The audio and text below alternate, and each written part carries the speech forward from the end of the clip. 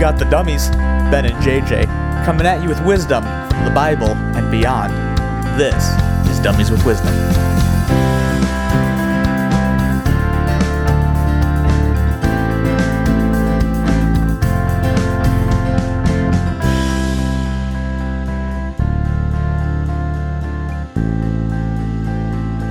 All right, I need your opinion on something. We'll lead worship in a little bit, or not in a little bit, in a couple weeks. But I need your opinion on this piece that I've been mulling over. I think it's from the Spirit.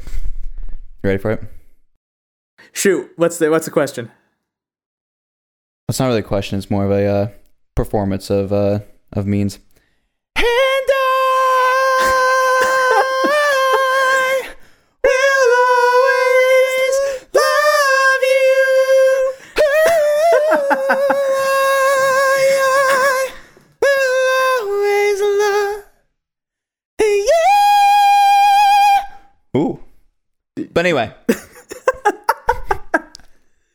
Dude, you hit that. I just really felt like that would really be uplifting to the congregation and the Spirit. I don't know. What do you think?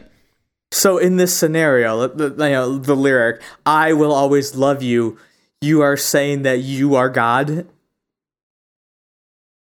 See, I think the congregation might, just my thought, they might take that as a little bit heretical. Maybe. I think we need another change of direction on this podcast topic and just debate this. Can you do Celine Dion in church?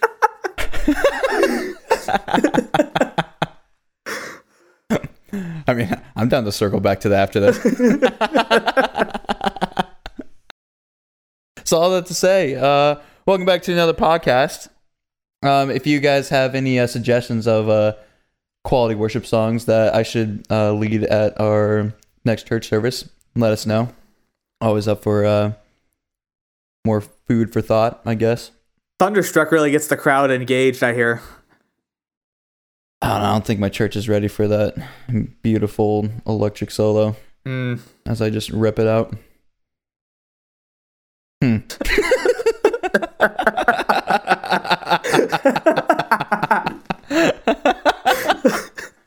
That's staying in.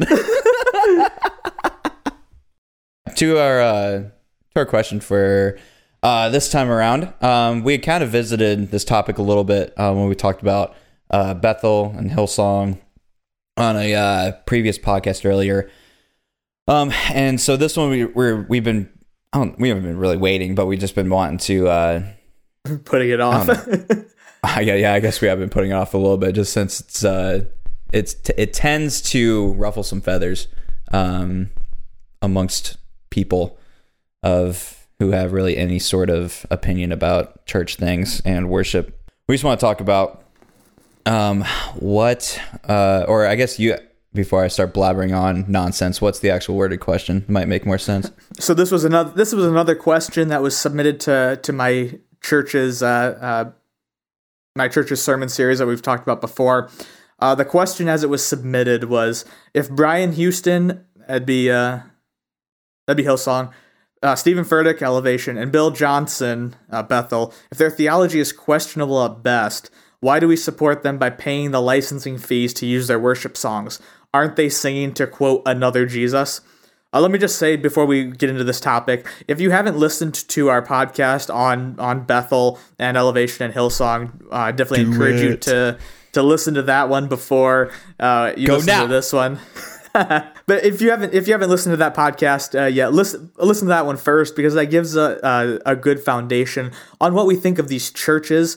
We've discussed those three guys in particular and the churches that they lead, and our opinions on that, which tend to not be all that great for the most part.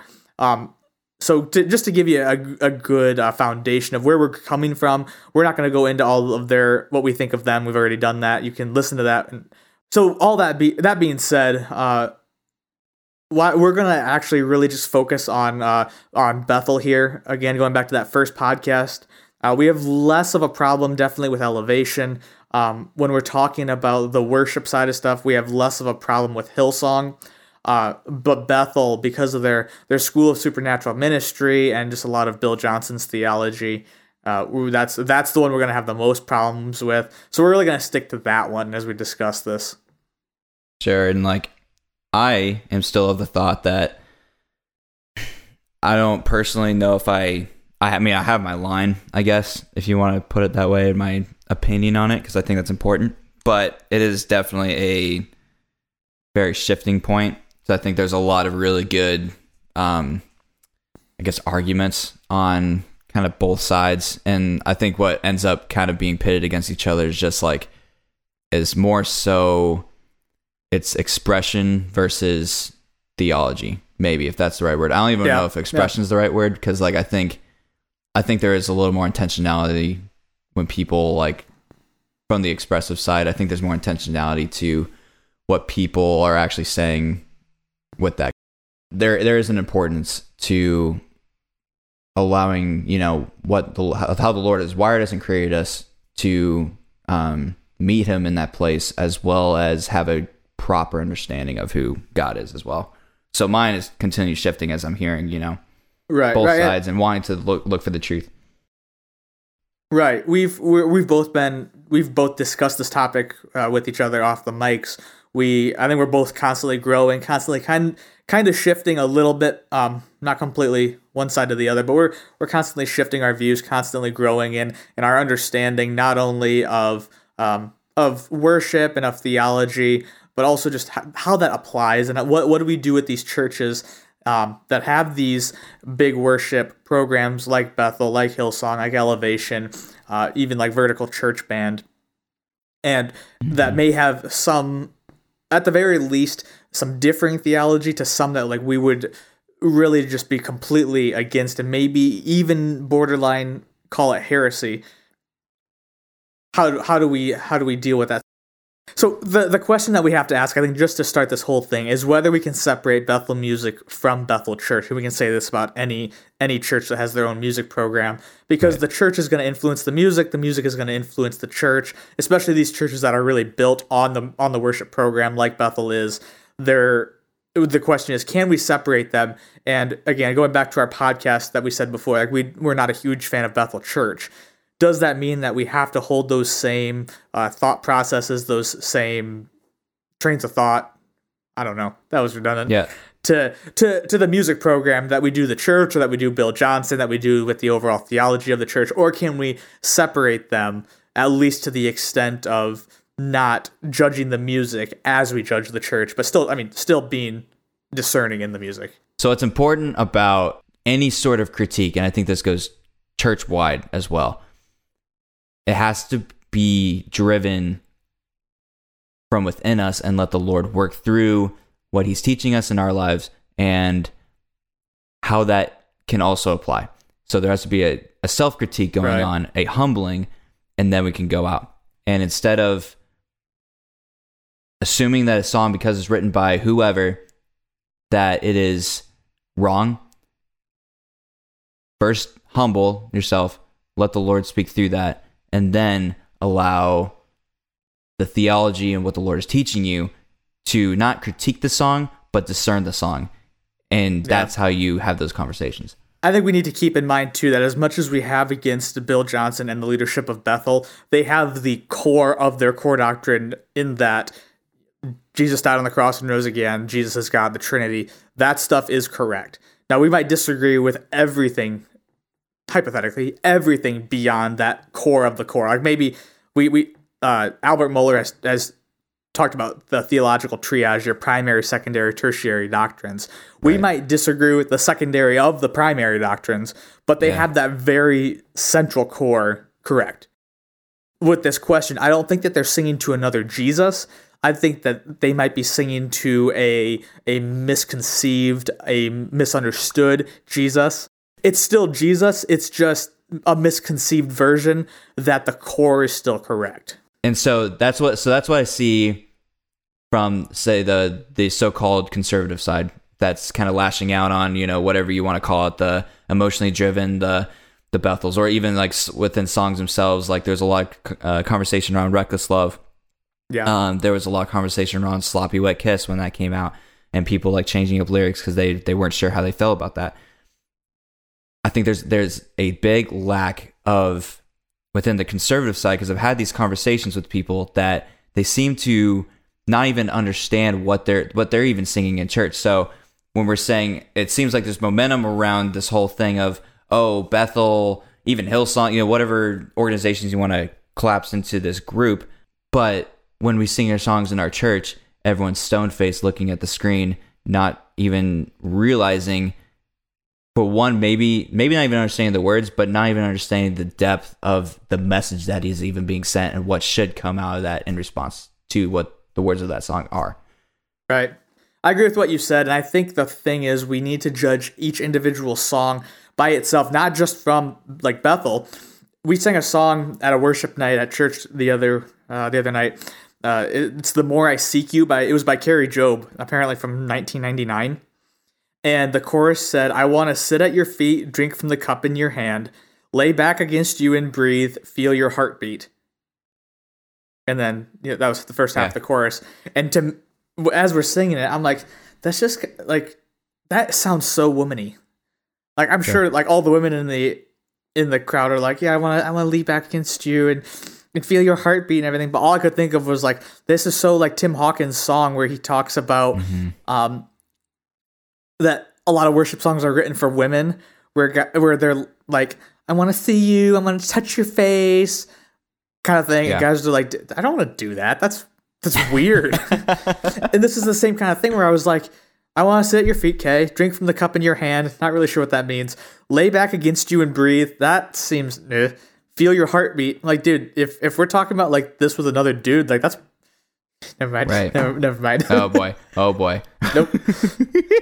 But in that way, I don't think that song's great. Like just because of that. That doesn't mean it's necessarily wrong. But I think a lot to the men in the audience, at least to me, I was like, that's just that's weird. I don't like that.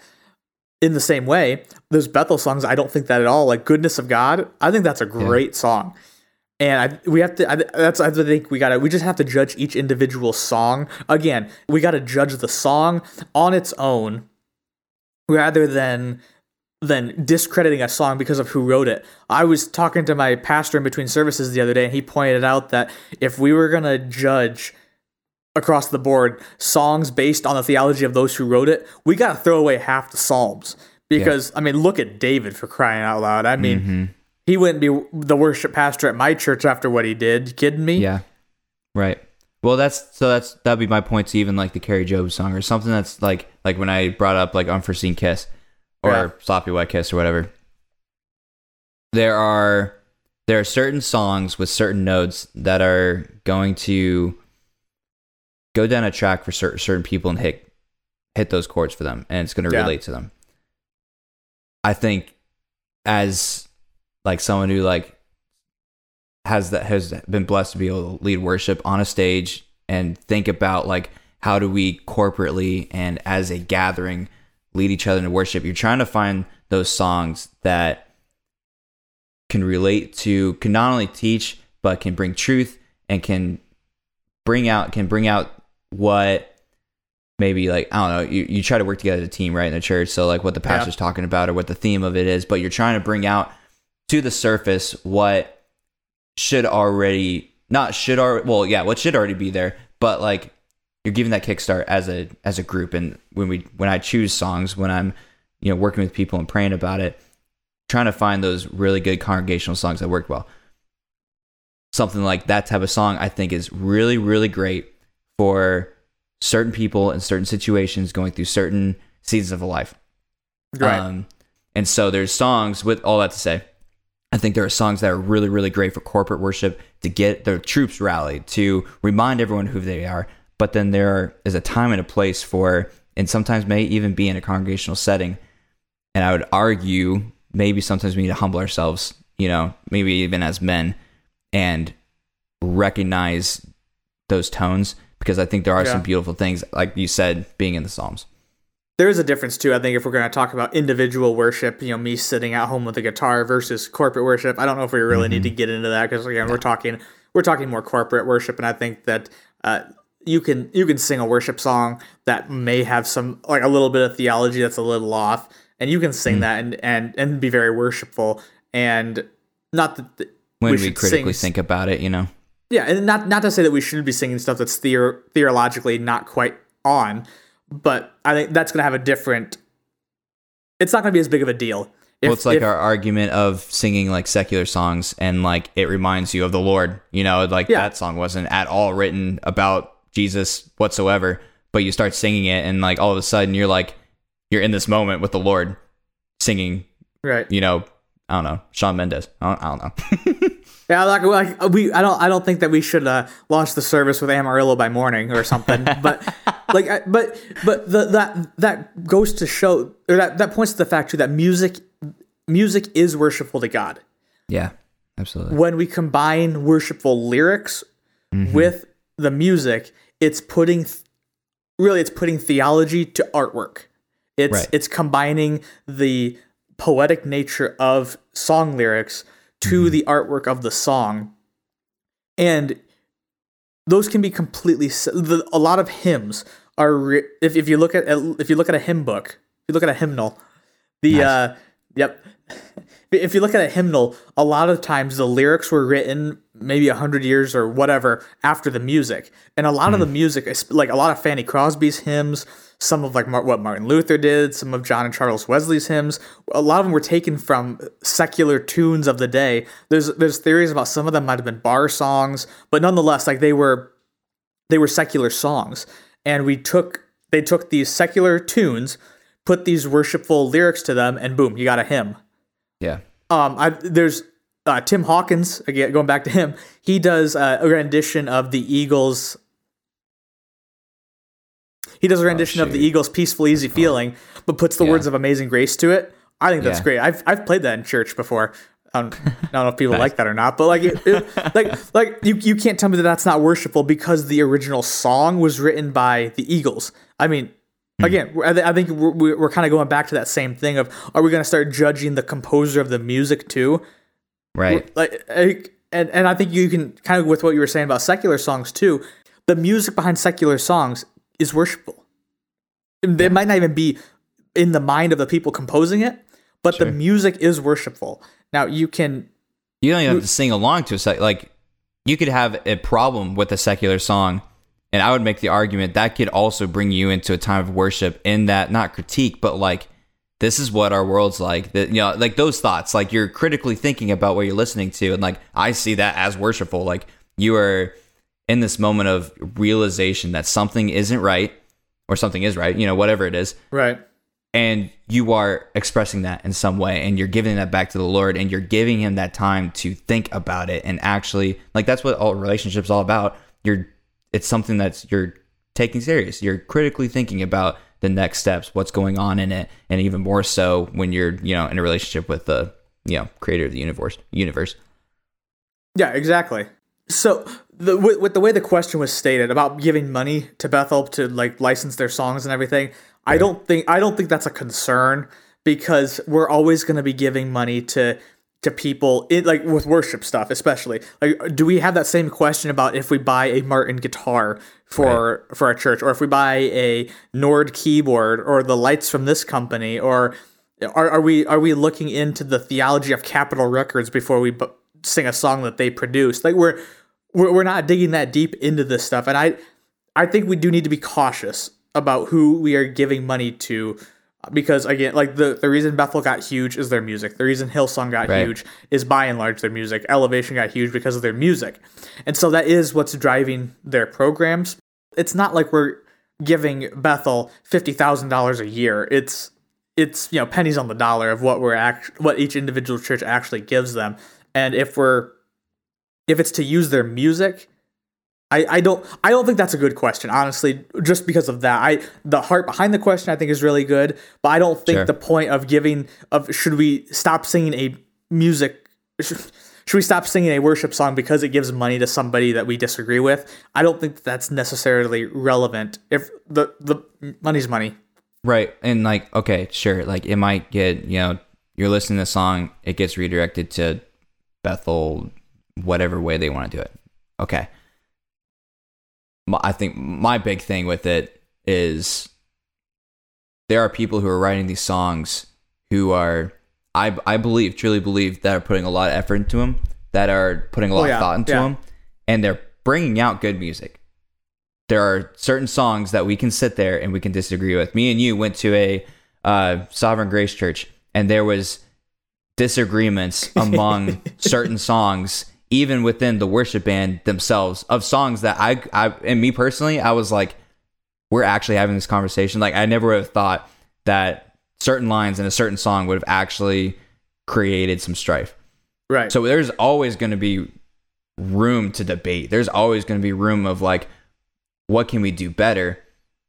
What's tough, and this is why what I said earlier about looking inside and letting the Lord do the work through us, just like everything should be, and I don't think we do that enough, is when we do that, then the idea becomes, okay, for one, the Lord can absolutely speak to me through the song. The Lord can speak to us through the song in a congregational setting.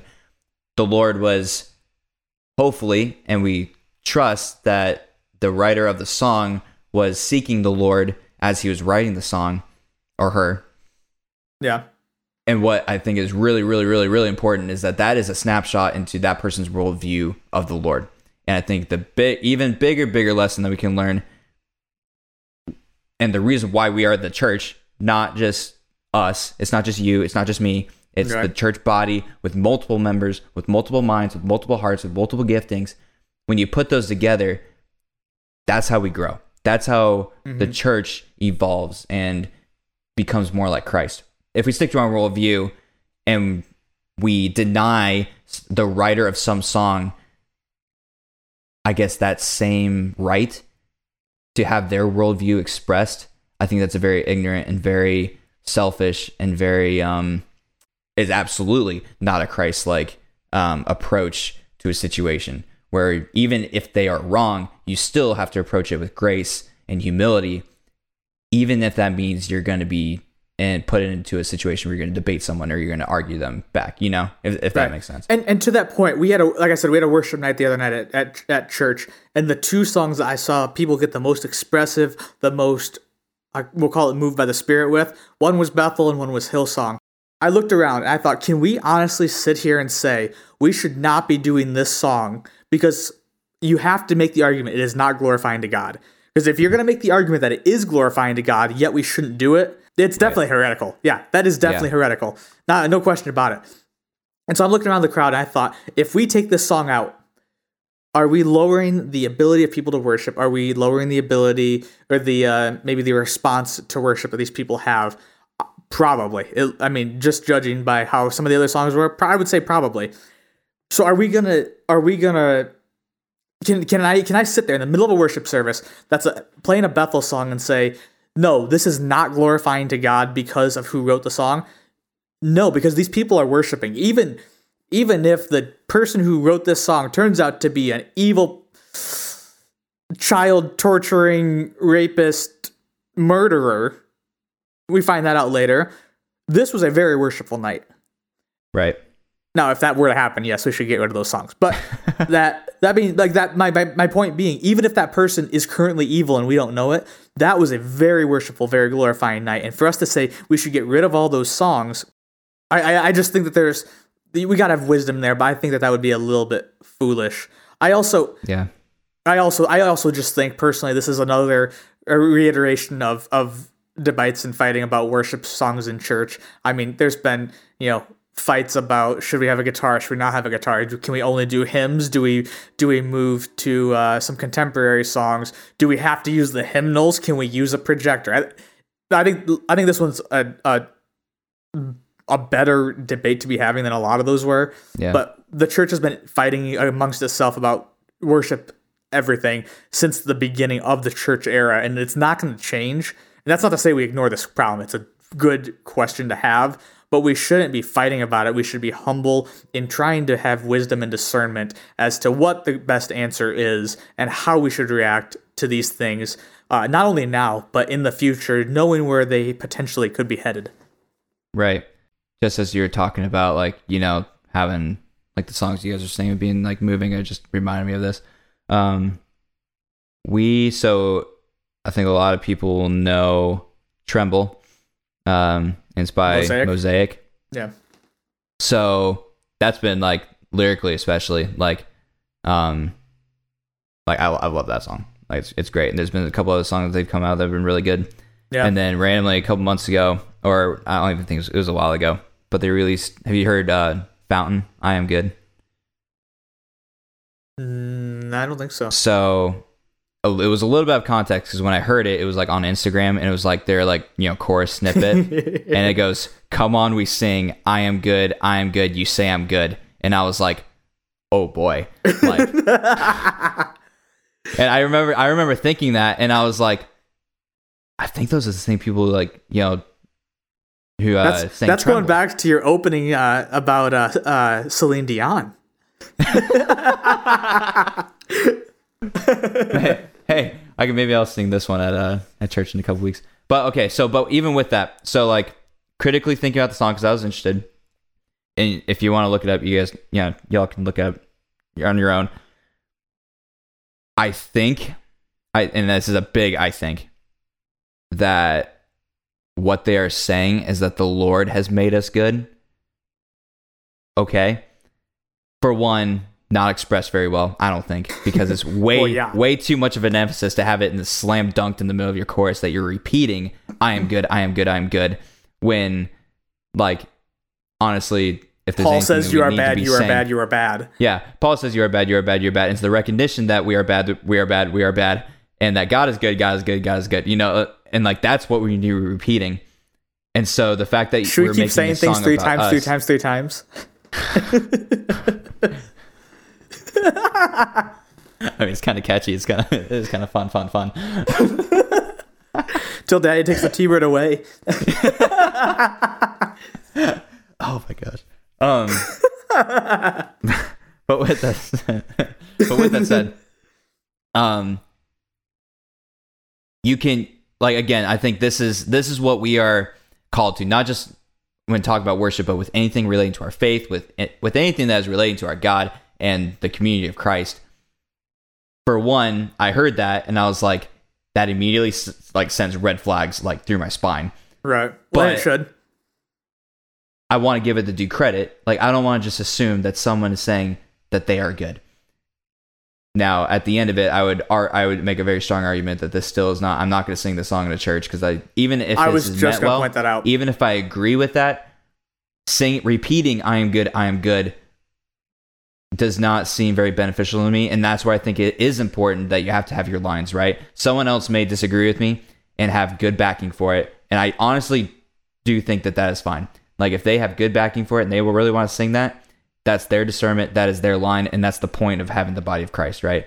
But personally, I can't go with that, but I'm going to have no problem singing Tremble, an amazing song that honestly, like, when I sing it, it's like, man, this is how I should approach the throne room of the Lord, right? And even going to that, like with that song, personally, my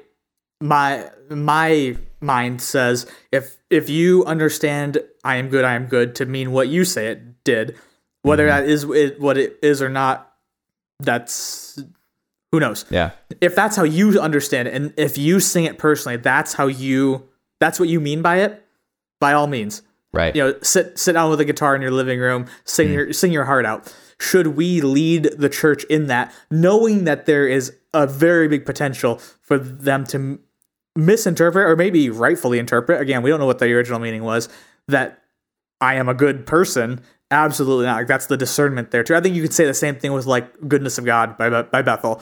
When I say it's like I know that God is good even if my life is spiraling into chaos out of control. Right. If the congregation would interpret it as I'm never going to go through a hardship because God is good, then we shouldn't sing it. Right. And that's kind of a case by case. Again, you're always gonna have people that probably misinterpret something, but if the majority does, okay, the one thing I do want to, because I think we've been very pro everything so far, and kind of as we're winding down here, I do want to put one pushback that I've thought about, because we're not completely certain on this. Like we said, we've been working through it and trying to figure out, what would God have us do with this stuff. They have a lot of stuff that's way off in left field. Sure. And I don't want to point anybody to that theology. Because no matter how great of a church you have, no matter how good your teaching is, your preaching, your small group studies, Sunday school, whatever it may be, people are stupid. People are very uneducated. People are very foolish. People are very impressionable. People are very attracted to shiny things. So us included, honestly. Yeah, no kidding. I don't want to point anybody to the teaching of Bethel with knowing that, let's say that 5% of my church, if they would look up Bethel, they would be drawn to that and start going off into theologically shaky at best ground. Mm-hmm. The question would, so that's my one pushback, is that especially with Bethel, their School of Supernatural Ministry, a lot of Bill Johnson's theology. I don't want to push anybody towards that at all. If we start singing Bethel music, hey, I love that song. I'm gonna look up on YouTube. Ooh, who's this? Who's Bethel music? Next thing you know, they're listening to a Bill Johnson sermon. Sure. That's my one pushback. But the question is, and we've talked about this personally. Yeah. How big of a concern is that? Is that any more of a concern than the fact that Joel Osteen is on TV and people would find out who Joel Osteen is, and next thing you know, they don't really know who he is. They end up buying one of his books, and hey, this makes perfect sense. Or in my opinion, having like someone, being under the teaching of someone who's willing to freely lash out against whatever needlessly, like ungracefully, even though they may have the backing, but it's forceful, ungraceful, unwilling to meet and have a conversation. Like I'd put that same thing, because that's how we should talk. That's how we should, interact with each other in grace and truth. Right. That's my one big pushback, because I think the rest of what we're saying is that it's the individual songs that we need to judge, not so much the writers, as long as the writers have the very core right and they're writing to Jesus, who is part of the Trinity, who is God. They can have some funky ideas. I mean, for crying out loud, if I wrote a worship song, there'd be some real conservative churches that'd be like, he believes in the continuation of the gifts. We ain't singing about it. His bridge might be written in tongues. Like, I don't know. You start just clicking in the middle of your bridge.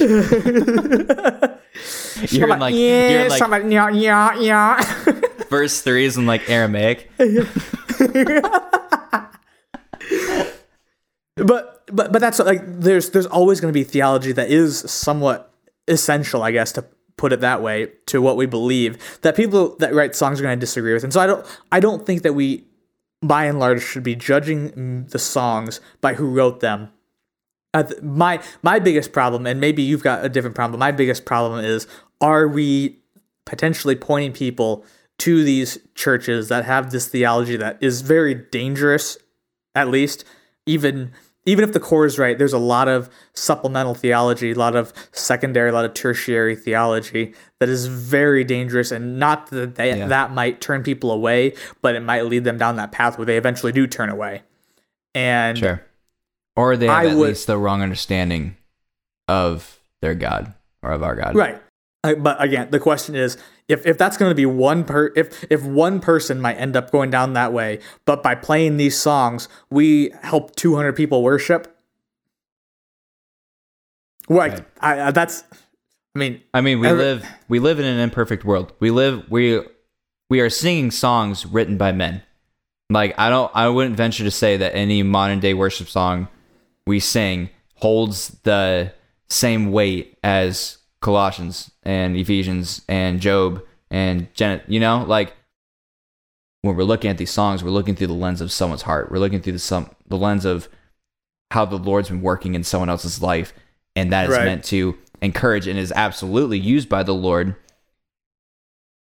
But it is influenced by our knowledge of Scripture, or it should be influenced by our knowledge of Scripture and our knowledge of our God. But by no means is it, I don't think necessarily God speaking to us. God can speak through it, but it's not, the words of the song aren't God speaking to us, in my opinion. And therefore, that's why we need to be critical in the way that we are discerning those things, not necessarily critical of like the people and the objects behind those songs. That was an okay way to put it. Right. No, I agree with that. I think each individual church needs to have this conversation. And where do you stand? And that's not to say that disagreeing with us is wrong, because I think there's a very valid point you could make against Bethel and against all these other big churches. And I wouldn't condemn a church for deciding that they're not going to sing these songs, especially bigger churches that might be able to have their own worship programs. Make your own music. I mean, we don't have to sing popular music. Like, I mean, that's not absolutely. We need to engage our people in worship, whatever way we can do that, and whatever we can do in good conscience. I think each individual church needs to have the debate, but needs to have some sort of like music council that approves or disapproves of the songs before we start singing them. If your setup is that you have a bunch of worship leaders and somebody likes Bethel and somebody doesn't, that's not a good idea. If your senior pastor is just the sole authority on what songs you're going to sing and what songs you aren't going to sing, I don't think that's good either. You need to have some sort of like multiple person, 3-4 people minimum, that actually go through, look at these songs, disregard within reason who's writing them, who's recording them, because that's another thing, is a lot of times the writers and the singers are not the same. Right. So disregarding that, within reason, and taking each individual song, and let's just say, okay, if any song we put in front of you was sung by Chris Tomlin, are we cool with that being done from the stage? Again, assuming that your church isn't against the whole Bethel stuff to begin with, which again, if you are, like, I respect that. I don't have a problem with that. As long as you're doing it for the theological reasons and not because you hate Bethel. Well, really? I'm saying, even like comparing it to like we're not going to do contemporary music because we only do hymns. That's a terrible reason. If you're at a church that the best way to engage people in worship is hymns, then for crying out loud, do hymns. Yeah. But if that's disengaging people in worship, then do something other than a freaking hymn. It's okay to be dynamic. Like, we put ourselves in these boxes. Yeah. But I think my biggest thing is like, what I've really truly come to, even beyond the worship part of it, is that these are potential, whether you want to say they are brothers and sisters or souls that need to find Jesus. The more we pit each other against each other, the farther each side is going to drift, and the farther or the less impact we can have on each other. Whether it's we're trying to encourage the body, or we are trying to bring more saves to the kingdom, or more. Did I say more saves to the kingdom? Yeah, I meant more souls to the kingdom. My bad. But instead of like this like pitted just aggression of, oh my word, blah, I sloppy wet kiss, that's disgusting, da da da da da. I heard someone even say, to be completely honest with you, it reminds me of when my dad used to kiss me at to bed at night, and he had his whiskers, and he would cradle his lips up against my neck and like blow his little like fart noises, and he was like, I mean, that's my image of a dad. And so when you put that into the image of a songwriter, I personally don't have a problem with that. Now, again, it goes back to our conversation of corporate worship.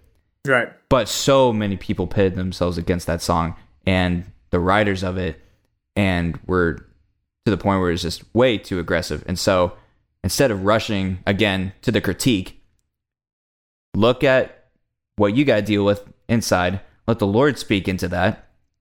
And then thoughtful prayer and like actionable prayer and aggressive prayer and aggressive conversations that are good and edifying to the body. Even if that, hopefully, I hope to have those conversations with people of Bethel. Like, I would love to have that, to talk with them and be like, hey, what's your heart behind this? What are you thinking? Like, like actually dig deep in that theology. And that's like, I think what we're trying to get to, both like the last podcast we talked about and this one, is let's not just write off these people, Yeah. And I think a big part of that is what we're talking about with this song, is that we do have the ability to not just completely cancel someone or write someone off just because we don't agree with something, or they have a misunderstanding, or we may have the misunderstanding too. Right. I think we got to remember that the era of the I guess church bands, if we want to call it that. I mean, it's a lot bigger than that, but The church band era won't last forever. I mean, think 20 years ago, like every other song was either like Tomlin or Redman or Matt Maher or somebody of that kind of, contemporary music. So, and Tomlin's still going, but Tomlin is not near what he used to be. He's like, doesn't before have that. It was Michael W. Smith and all those guys. Even Casting Crowns, Third Day. It cycles through. Right, and this isn't going to last forever. There's going to be songs that stick around. They're going to still keep going, but they're not going to be this huge forever. We can't act like this aspect of worship, I was going to say of eternal significance, but it is of eternal significance. It's we can't act. I think the application of it has eternal significance, but like to your point, like I would argue with you that yes, like the song itself, the manner in which it is sung, the medium in which we're having this argument is not going to last. Like if the country keeps going the way it is, in 50 years, nobody's even going to remember that this was a huge debate. I mean, so if the world goes the way it is, we might be in house churches. Yeah. And we're going to be seeing whatever the frick encourages us and brings us back to life, because it's going to be pretty tough. We're going to keep going back to like Tomlin. Hey, everybody remembers our God's an awesome God, right? Yeah, okay. We got a guitar. Let's do that. No, but like this debate will not be remembered. So we need to understand that there are eternal implications of the decisions that we're making today. But at the same time, we can't act as though this is the worship debate that we're having. Mm-hmm. Be wise, be discerning, make your decision, and then move on. We need to keep pushing forward. This is not the primary problem within the church or for the church in America. Move on to the big problems. Don't spend all your time on these little things. If your people want a drum set, put in a drum set and move on. Like we can't keep having the biggest debates over the smallest things. That's what it seems like we're doing. We're taking these huge debates, or we're taking these small little topics, and not that they're not important, but they are small topics, and we're turning it into this huge, massive debate, while on the other side of the door, there's these absolutely massive topics. I mean, we're talking stuff right now like critical race theory, progressive leftism, racism, sexism, all this stuff that is right outside the door, and we're over here trying to debate on, is this Bethel song that is a good song aside from anything that dealing with Bethel, and we're focusing all of our energy over here. Meanwhile, there's these huge, massive problems that have the potential to completely destroy our churches, and we just act as though we can just shut the doors and keep those outside, and it doesn't really matter. And beyond that, like, those are the things that have eternal implications, because you might turn some people off by the fact that you do or don't sing Bethel, but these huge topics, we're talking about people's souls, we're talking about their faith, the chances of them coming to salvation. That's the stuff we need to be focusing on. These are important things, don't get me wrong, but we need to just take a decision, we need to just make a decision, whichever way it is. Maybe it'll turn out right, maybe it'll turn out wrong. Yeah. But in the end, those are not going to have near the implications that the culture, the postmodernity that we're living in, the moral relativism are going to have on our churches. Right. Like, be willing to, humble yourselves. Be willing to find the truth. Not just what you grew up on, not just what you think is true. If you find something great, but we're always molding. We're always seeking, even our Lord himself, we are seeking to know him better.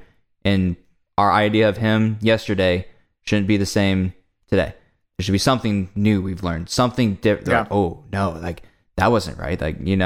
That's not the way I should. I've been thinking about the Lord all wrong, whatever. But be humble in our approach, be graceful in our approach, because just like you said, there's a much bigger fight going on that these little issues are keeping us from. Exactly. And it's starting to get kind of annoying.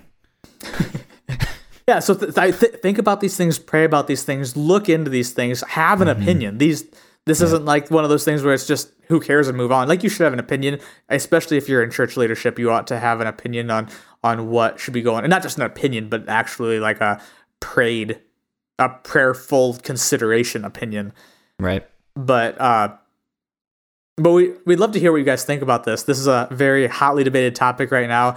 Obviously, we know that if we have only 5 people listen to this thing, probably 3 of them are going to disagree with us, if not all 5. Yeah. So feel free to send us your thoughts. Again, we're always willing to go back and maybe address things that we missed, or we could redo the whole thing. I don't know. Yep. Done that a time or two. Well, thanks for listening, guys. We'd love if you would share our podcast with your friends. We'd love to be able to get our reach a little broader, not for our own sake, but hopefully because we're at least somewhat helpful. Don't send us comments on that. Cool. See ya. Hey everyone, thanks for listening to this podcast of Dummies with Wisdom. To give us comments, ask questions, or submit pictures of other dummies you find in the wild, email us at dummieswithwisdom@outlook.com or find us on Facebook at facebook.com/dummieswithwisdom.